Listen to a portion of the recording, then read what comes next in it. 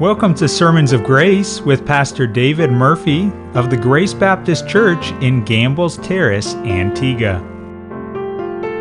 Last week in our study of the book of Romans, Pastor Murphy showed us that one of the believer's responsibilities in sanctification is not to allow sin to reign in their life. Today we'll see the second responsibility, that the believer must yield himself to God. I would like you to turn with me, please, to the book of Romans chapter 6. Romans chapter 6. Our text is going to be verse number 13. But let's read from verse number 1 to verse 13. It's just a short passage. And let's see where we can get this morning. But you follow with me, please, from Romans chapter 6 and reading from verse number 1. What shall we say then? Shall we continue in sin that grace may abound? God forbid. How shall we that are dead to sin live any longer therein? Know ye not that so many of us as were baptized into Jesus Christ were baptized into his death? Therefore we are buried with him by baptism into death, that like as Christ was raised up from the dead by the glory of the Father, even so we also may walk in newness of life. For if we have been planted together in the likeness of his death, we shall also in the likeness of his resurrection. Knowing this, that our old man is crucified with him, that the body of sin might be destroyed, and henceforth we should not serve sin. You notice the word destroyed there, it really means to disabled. Okay? It doesn't mean obliterate. Disable the power of sin in our lives. That's what he's talking about there, okay? Verse 7. For he that is dead is free from sin. Now, if we be dead with Christ, we believe that we also live with him, knowing that Christ, being raised from the dead, dieth no more, death hath no more dominion over him. For in that he died unto sin once, but in that he liveth unto God. Likewise, reckon ye also yourselves to be dead indeed unto sin, but alive unto God through Jesus Christ our Lord. Let not sin therefore reign in your mortal bodies, that ye should obey it in the lust thereof.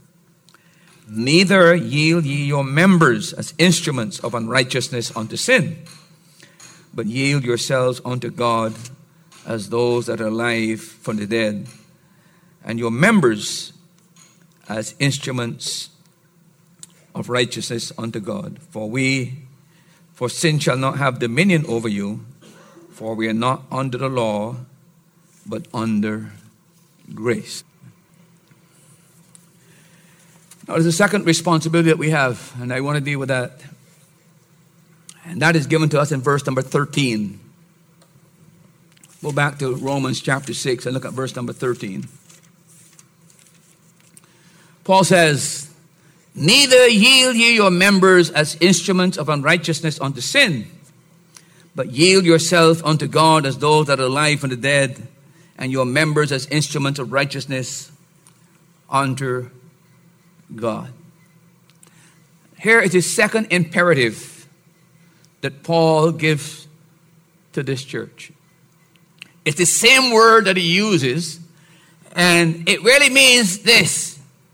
When he says, don't yield your instruments of your body unto sin for unrighteousness, the word there that is used for yield is the word present, to offer, to proffer, to put at one's disposal. That's what Paul is saying. So So he's calling to believers to understand their responsibility to stop putting the members of their body at the disposal of sin. That's what he's saying. You're responsible for that. See? As a believer. And what Paul is saying here, that your body parts are the very agents or instruments that sin uses to commit unrighteous acts. And he's saying to the believer, you need to see that. So what happens? You need to stop allowing your body parts to be used by sin to commit unrighteous acts. You see, the word instrument in the Greek language is the word hopla. In Greek culture, the word hopla is the weapon of a soldier. And what the Apostle Paul is saying is this: we're in a great battle, a great spiritual, moral battle. And you know what? Your body is going to take your body parts and allow them to be used as a weapon against God's righteousness. And Paul is saying, you do the very opposite. Use your body parts, present them to God so that God can use your body parts for righteousness' sake. But here's it. The choice is yours. That's what he says in this particular passage. The choice is yours. See? That goes back again to what we quoted at the beginning in 1 Peter chapter 2. I write unto you, dearly beloved, that you abstain from fleshly lust that war against what? The soul. Now Paul is saying, using the word weapon in this passage, conveying the same idea that Peter has. We're in a war, a moral war, a spiritual war. And sin needs tools in this war. And the tools that sin will use is your body parts. Let's talk about that a moment for just let us put it in a more concrete form for just a moment. Let's particularize what Paul is saying in this passage.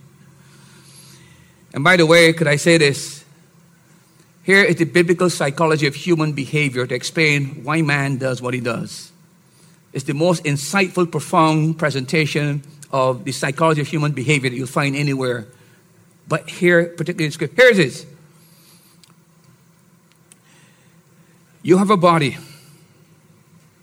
In this body is a sinful nature. This sinful nature expresses itself through your body parts. And that's why people do wrong. So why is a thief a thief? Well, think for just a moment. It's the environment. He steals because of the environment he was brought up in. Well, if it's not that, it's poverty. He stole because he's poor. But I know many poor people who don't steal. So that falls flat on the... Well, you know what? It's his pigmentation. He happens to be Asian, and Asians steal a lot. See? Well, you know what? It's not that. It's his socialization. He didn't have the right kind of a family, so therefore he steals. You know what? It's a chemical imbalance in his mind. You know what? It's not that. It's his genetic predisposition. He was born inclined to steal. You see the stupidity of these kind of arguments? The biblical psychology of human behavior and why men do what they do is it let us understand how it works. It comes from within. Or you know what? It is pre-birth traumas. Do you know people pay tons of dollars today to go into a psychiatrist's office for him to hypnotize you so you could go back into the womb? Now, what in the world happened in the womb? I'm serious. You'll be surprised because they're told that something is wrong with you, but what happened with you? That something happened in your prenatal birth. Some trauma happened to you. You need to find out what it happened. Waste of good money. See? Waste of good money. See? But a whole system of psychology is built on that. People who specialize in that, hypnotism and going back to prenatal. And by the way, a lot of what they tell when they put you hypnotized and you're telling them is movies you saw, is things you had. So they're just repeating and regurgitating these kind of things. See? If it is not prenatal trauma, it is postnatal trauma. Something that happened to you that just made you do what you do. Or you know what? It's lack of education. You just don't have the brains to know to do better. And if it's not that, it is economic inequality. So let's have socialism and give everybody a fixed income so that you don't have any more struggles. These are or you know what? It is religious absolutism. The problem is with Orthodox churches who preach that they're absolutes, that this is wrong. They should not teach it as wrong anymore. See, there's no such thing as wrong and right. You decide for yourself what is wrong or right. See? When you get away from the biblical teaching on the psychology of human behavior and why man what he does, you end up with all of this garbage that it doesn't solve the problem. All it does is to put plaster on all of this matter. And so what they do, you know what they do?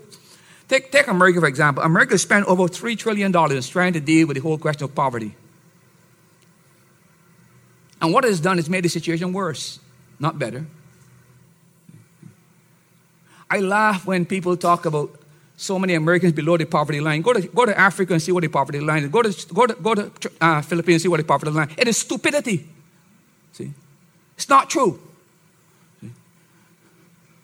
The politics is what destroys the moral fabric of a country by putting people against each other. It's all in the interest of politics.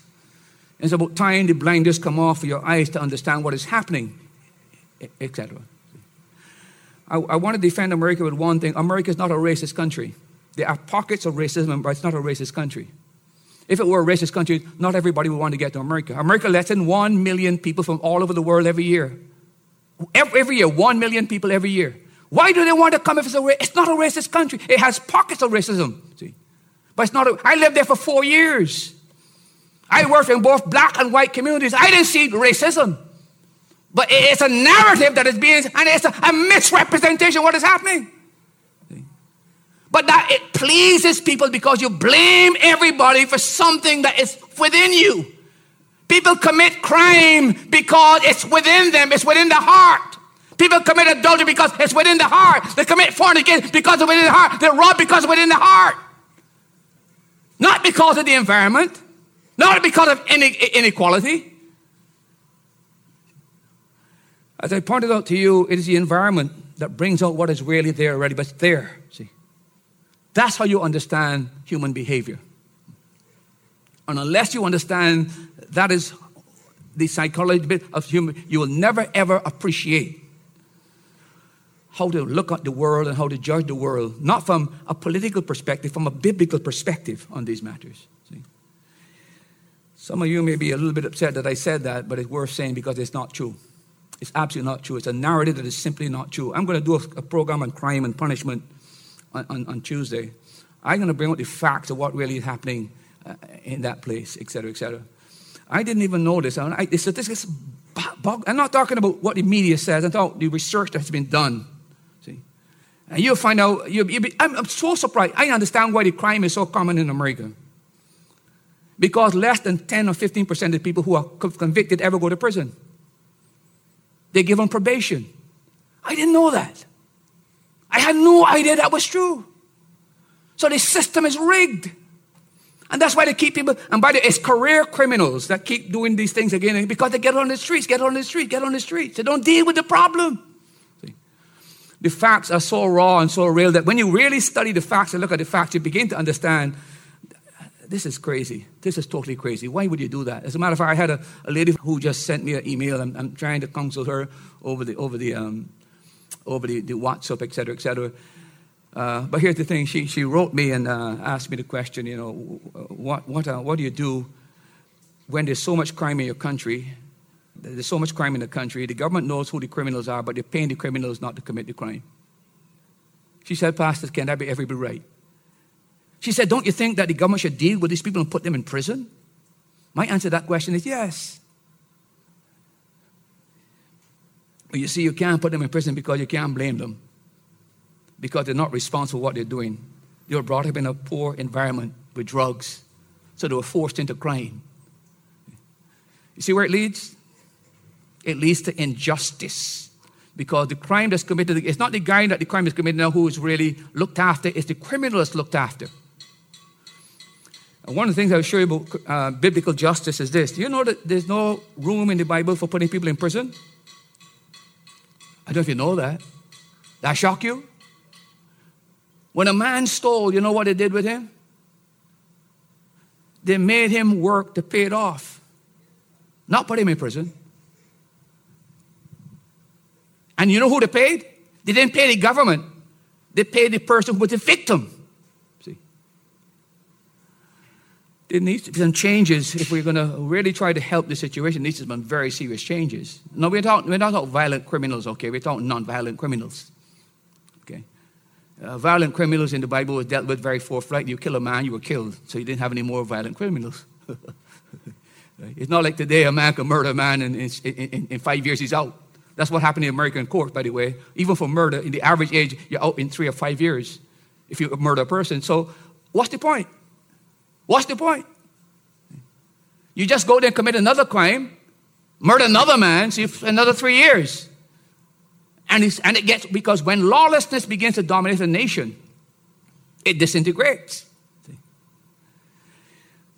That's an aside, but I think it needed to be said, because I think the mistake that people are making is thinking that these are the issues that are causing people to do what they do. The biblical psychology of human behavior is rooted in the fact that the sinful nature creates desires in people to make them do wrong. The environment don't make you do wrong. See?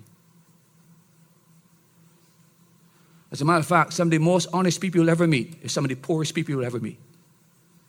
I repeat that. Some of the most honest people ever meet are people who are some of the poorest people. See? Not because they're poor, they can steal and rob people and assault people. Something completely different. See? The problem is within. That's the issue. What I'm saying to you this morning, that what men are talking about are just the external factors. So what they're doing, they're putting plaster on cancer. And they're pushing this at this and pushing that at that. And guess what? It's not getting improved. It's getting worse and worse and worse and worse. When are they going to come back to the point to believe this is God's word? God is right all the time. We've made so many massive mistakes. Let's change it. Can you see any politician doing that? Politicians love two things, control and power. See, that's what they like. See? Controlling the lives of people and power over people. To relinquish that, to hold people responsible and understand that they're not God that could fix the problem. Only God can fix this problem. Is to diminish their power and diminish their control. And therefore, they're not in favor of a biblical worldview on these matters. Let's talk about this whole matter of the responsibility not to, in verse number 13, to yield your members as instruments of unrighteousness. Let me particularize that for just a moment. Let's think about your members of your body. Paul is saying, look, don't let the members of your body, parts of your body, be used by sin to commit unrighteous acts. Let's talk about that for just a moment. Well, let's talk about the eyes. The eyes is what we see, what we look at, and what we view. What a wonderful thing it is for us that we can use our eyes to view the beauty of nature, the glory of God's word, or we can see and be attracted by the charm of the opposite sex. The beauty that God has painted in some of you, you just enjoy that. See? That's the right use of the eye. But what about if we take the same eye that we can see and we look at perversion, we look at pornography, we go into somebody's bedroom and we see the private thing they're doing and we enjoy it. Think of the perversion of the eyes. The eye is no longer used for righteousness, where I look at the beauty of nature, I glorify God. I look into the glory of God's word. I look at a female, or I look at a male, if you and say, you know, God made that person so attractive, so beautiful, without any evil intent. But now I'm using my eyes to undress her. I'm using my eyes to go into my room, or using my little cell phone in the corner. Or I go into the bathroom. And I've got this, and pornography. And think about that for just a moment.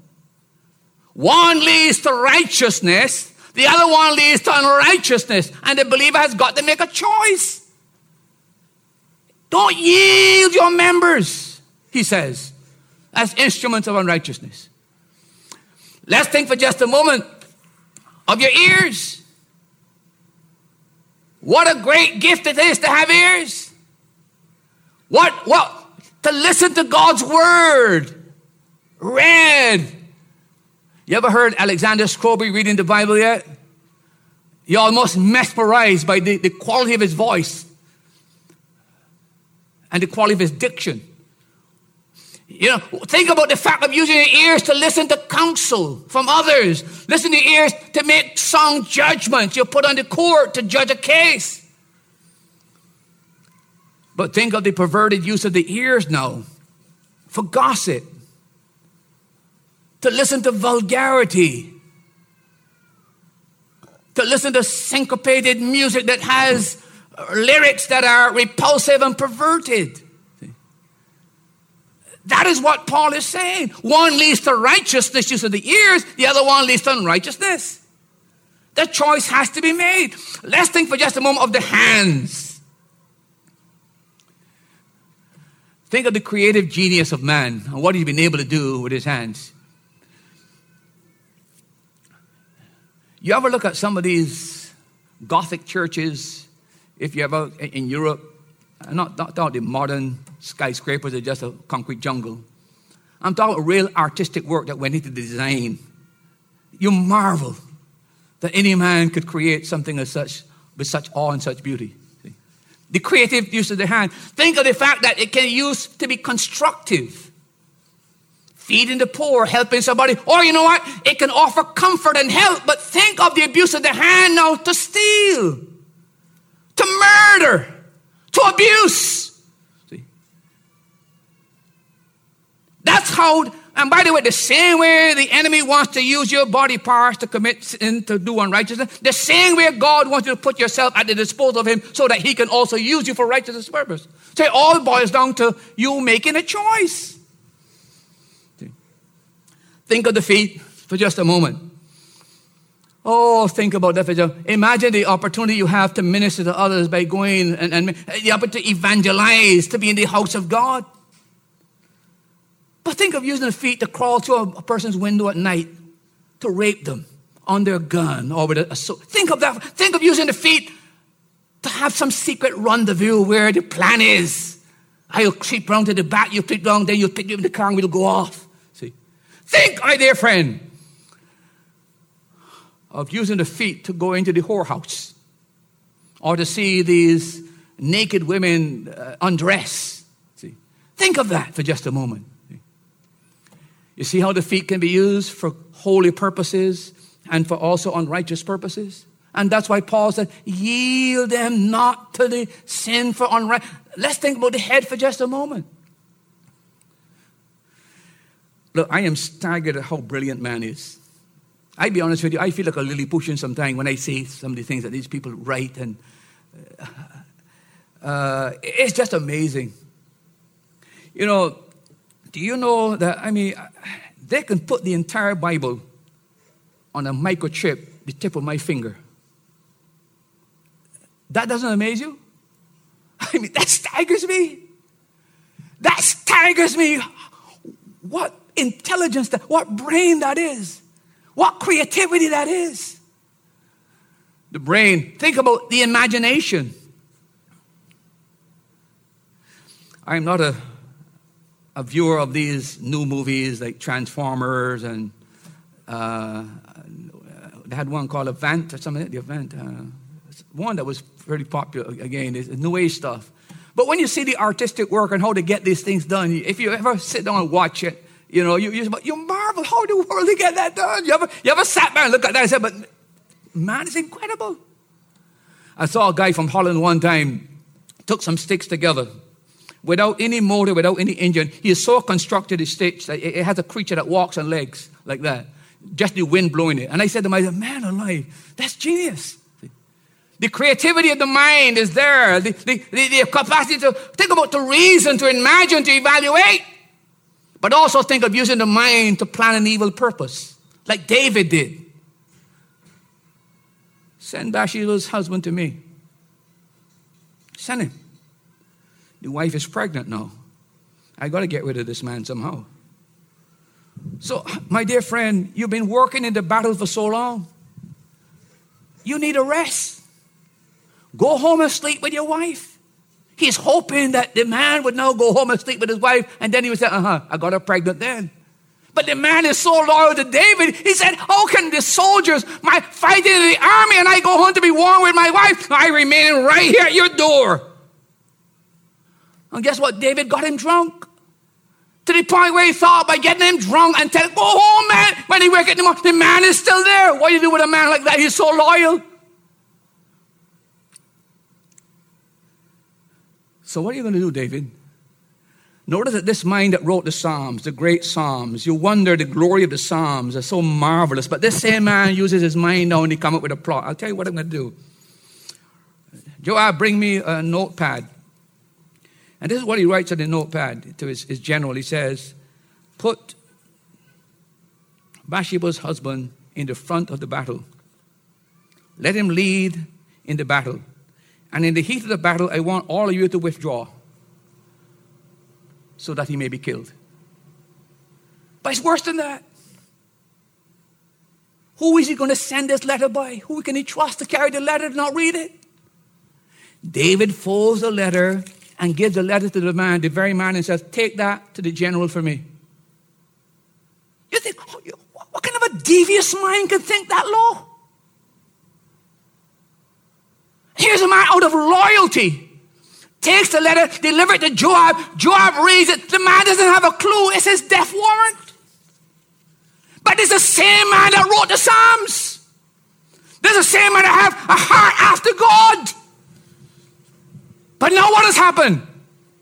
He's yielded to his lust. And lust always leads to unrighteousness. So the man is killed.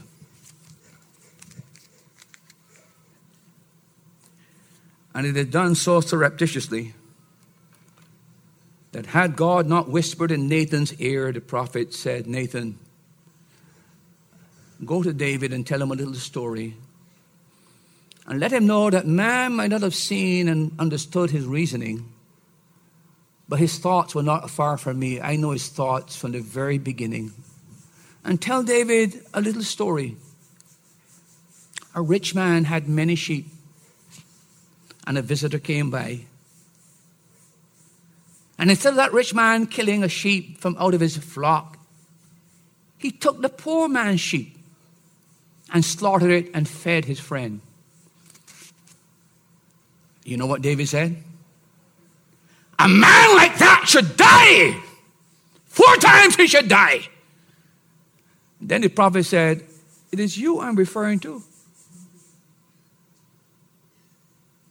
And by the way, David said he should die 4 times. 4 deaths in his family. See? You see what the mind can do? And when your lust control you and you get away from it, my dear friend, it leads you down a track and you do things you never thought. That's why Paul says, don't yield. Let's talk about something else. What about your mouth? You can use your mouth to declare scripture. You can use your mouth to comfort. You can use your mouth to give hope to people. But you can also use this mouth to deceive people like David did, to slander people, to malign people. And then I want to talk about another one that nobody likes to talk about.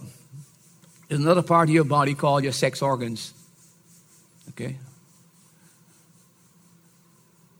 Your sexuality. It could either be used right or it could either be used wrong. You can use your sex organ to express love to the person you're married to bring children into this world legitimately, to create a family structure, or else you can also use those sex organs for immorality and perversion and abuse. See? Have you surrendered your sexuality to God? Have you surrendered your sexuality to God? See? To be used in the right way rather than be abused through the lust of the flesh. Listen, as believers, we face two options. We can either choose to allow the sin nature with its desires to lead us into sin that leads to unrighteousness. Or, you know what? We can present our body members or parts to God, surrender them to God to be used for righteousness. It's a choice that you and I must make. If we go the way of the flesh, it fosters unrighteousness. If we go the way of God, it furthers righteousness. It is a matter of choice between us. No man can be neutral on these matters.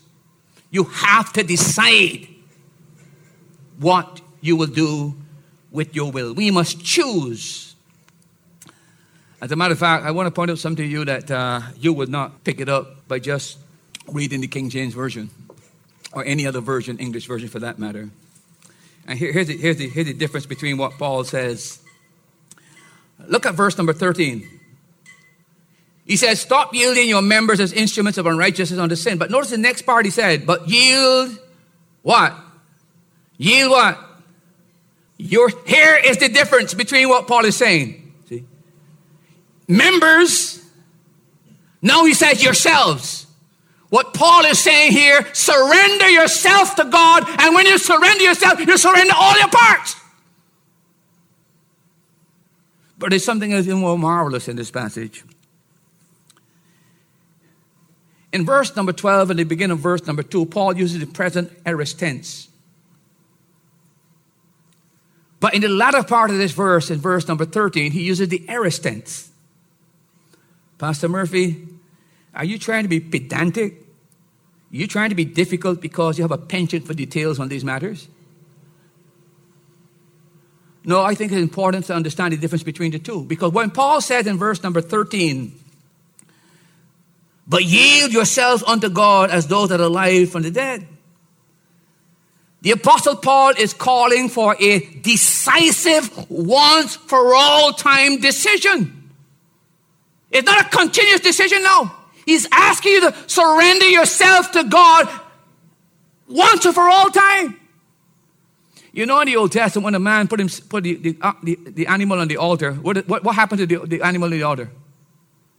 It was totally consumed on the altar. It was a complete presentation. He didn't say, well, I thought about it. Give me back the half-baked animal now. No. When he surrendered, it was a complete surrender.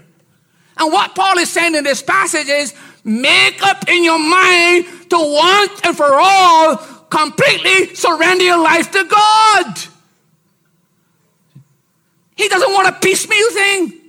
Well, I give God my hand today, but, next week I might decide to give him a foot. Let me give you the precise, exact translation of how this should be worded. And listen to it here.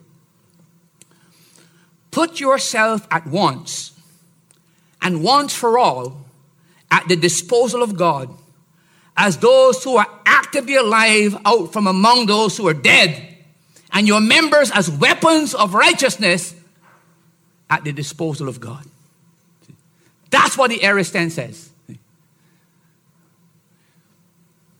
So what Paul is calling here is for a decisive, permanent surrender of ourselves to God so that God can use our members for his purpose. I will tell you something about you, and then you'll find it. It's the area of our lives that we have not surrendered we have the biggest problem with.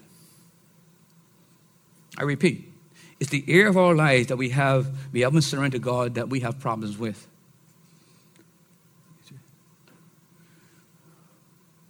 You think about that for just a moment. Think of the areas you're struggling with in your life right now. And see if that's not true. You need to surrender that area of your life. And that's what Paul is calling for here in this passage. So maybe you need to surrender your eyes, your mouth, your feet, your mind, your ears, your sexuality. But the truth of the matter is there has to be a complete and decisive once for all surrender to God. Now, I'm going to stop here this morning. But I want to ask you a question, a very sobering question this morning. Have you ever made that decisive once for all surrender of your life to God? Now, we're coming to that in Romans chapter 12. I beseech you, therefore, brother, that you present your bodies a living sacrifice. We're coming to that. But the Apostle Paul is letting us know the only way we can deal with the problem of our members in our body not being used for the flesh is actually surrender them to God. Surrender our whole selves to Him. That's the answer. So what are you struggling with now? Well, Pastor, I gossip. I just have a tendency to gossip. I like to listen to nasty stories, Pastor. I get a thrill out of hearing that. You know, Pastor, my mouth is my problem. I'm a lick mouth Lou. I just gossip. I just enjoy gossip, you know. Pastor, I find that, man, my hands, I can't believe what I do with my hands. My feet, Pastor, it takes me places. I have no control of my sexuality.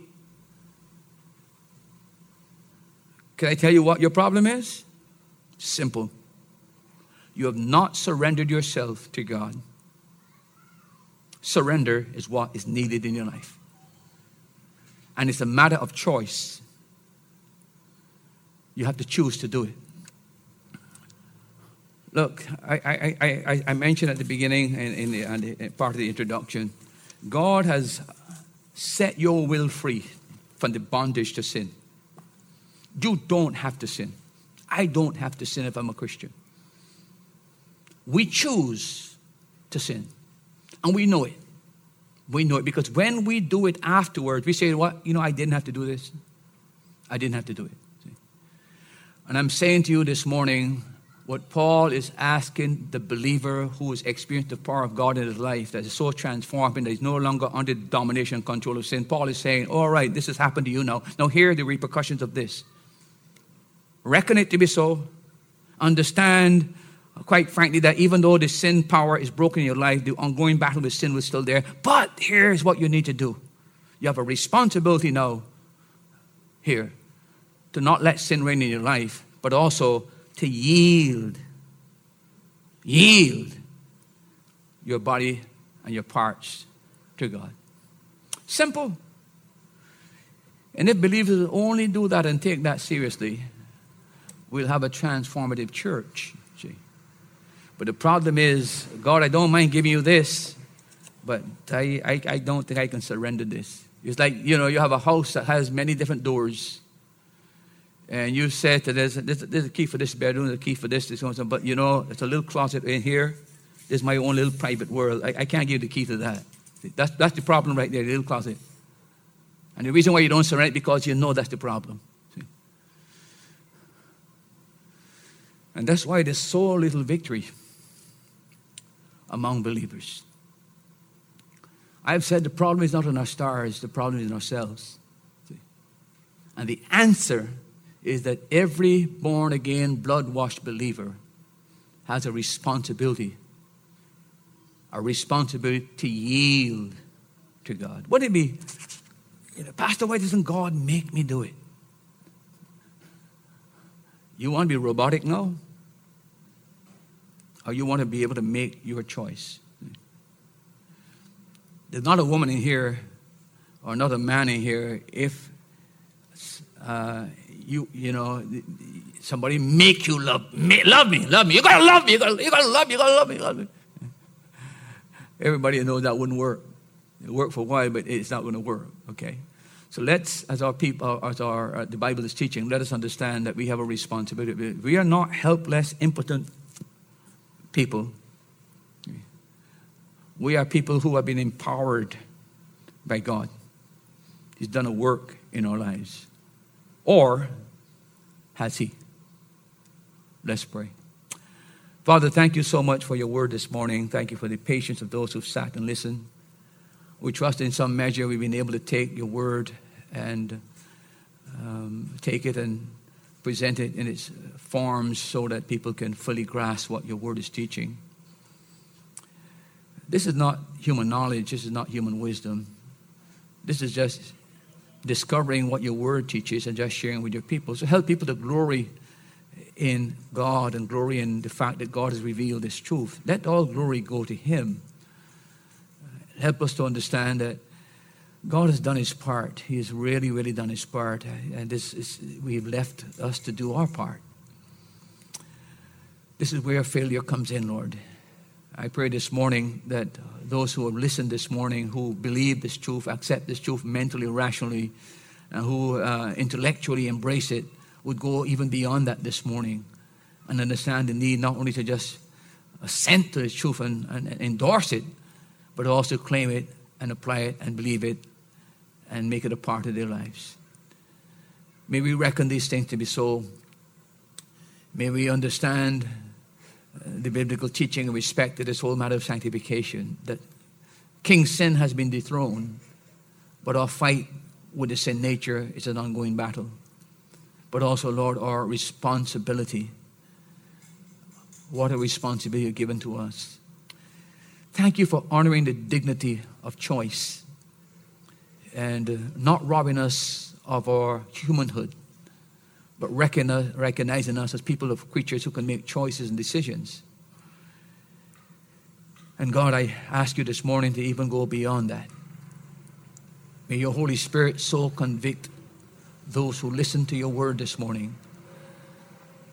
And as your Spirit would lead, and as the conviction of your word seeps into the soul, may the appropriate response be made to your word this morning. Help us not to be hearers of the word and not doers only. Help us not to come into this church and forgot what man of man we were when we looked into the glass of your word this morning and discovered to our dismay our sins.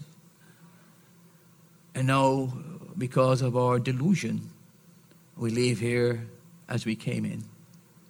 For that one who hasn't surrendered and who knows they haven't surrendered, who is struggling in that area of life, may they turn the keys over to you. May they surrender to you that area of their lives. We don't need to be privy to what it is, but some transactions might need to be done between that individual and you this morning. May we not hasten away to our homes because of the carnal food. May we rather be broken before you this morning in those areas to which you have brought to our attention and call us to repentance and renewal and surrender. We commit this service as we come to close into your hand this morning, and we pray that your will be done in the lives of those who heard the word, and the appropriate response be made as you would prompt and move. We pray these things in Christ's name. Amen. Be sure you join us again next time here on Sermons of Grace as Pastor Murphy shows us 2 triumphs of grace in the believer's life. If you'd like to contact Pastor David Murphy or Grace Baptist Church, please call 268-462-4230 or visit during one of their service times. Sunday school is at 9 a.m., Sunday morning at 10 a.m., Sunday evening at 7 p.m., or Thursday evenings at 7 p.m. Grace Baptist Church is located on Rowan Henry Street in Gambles Terrace, Antigua.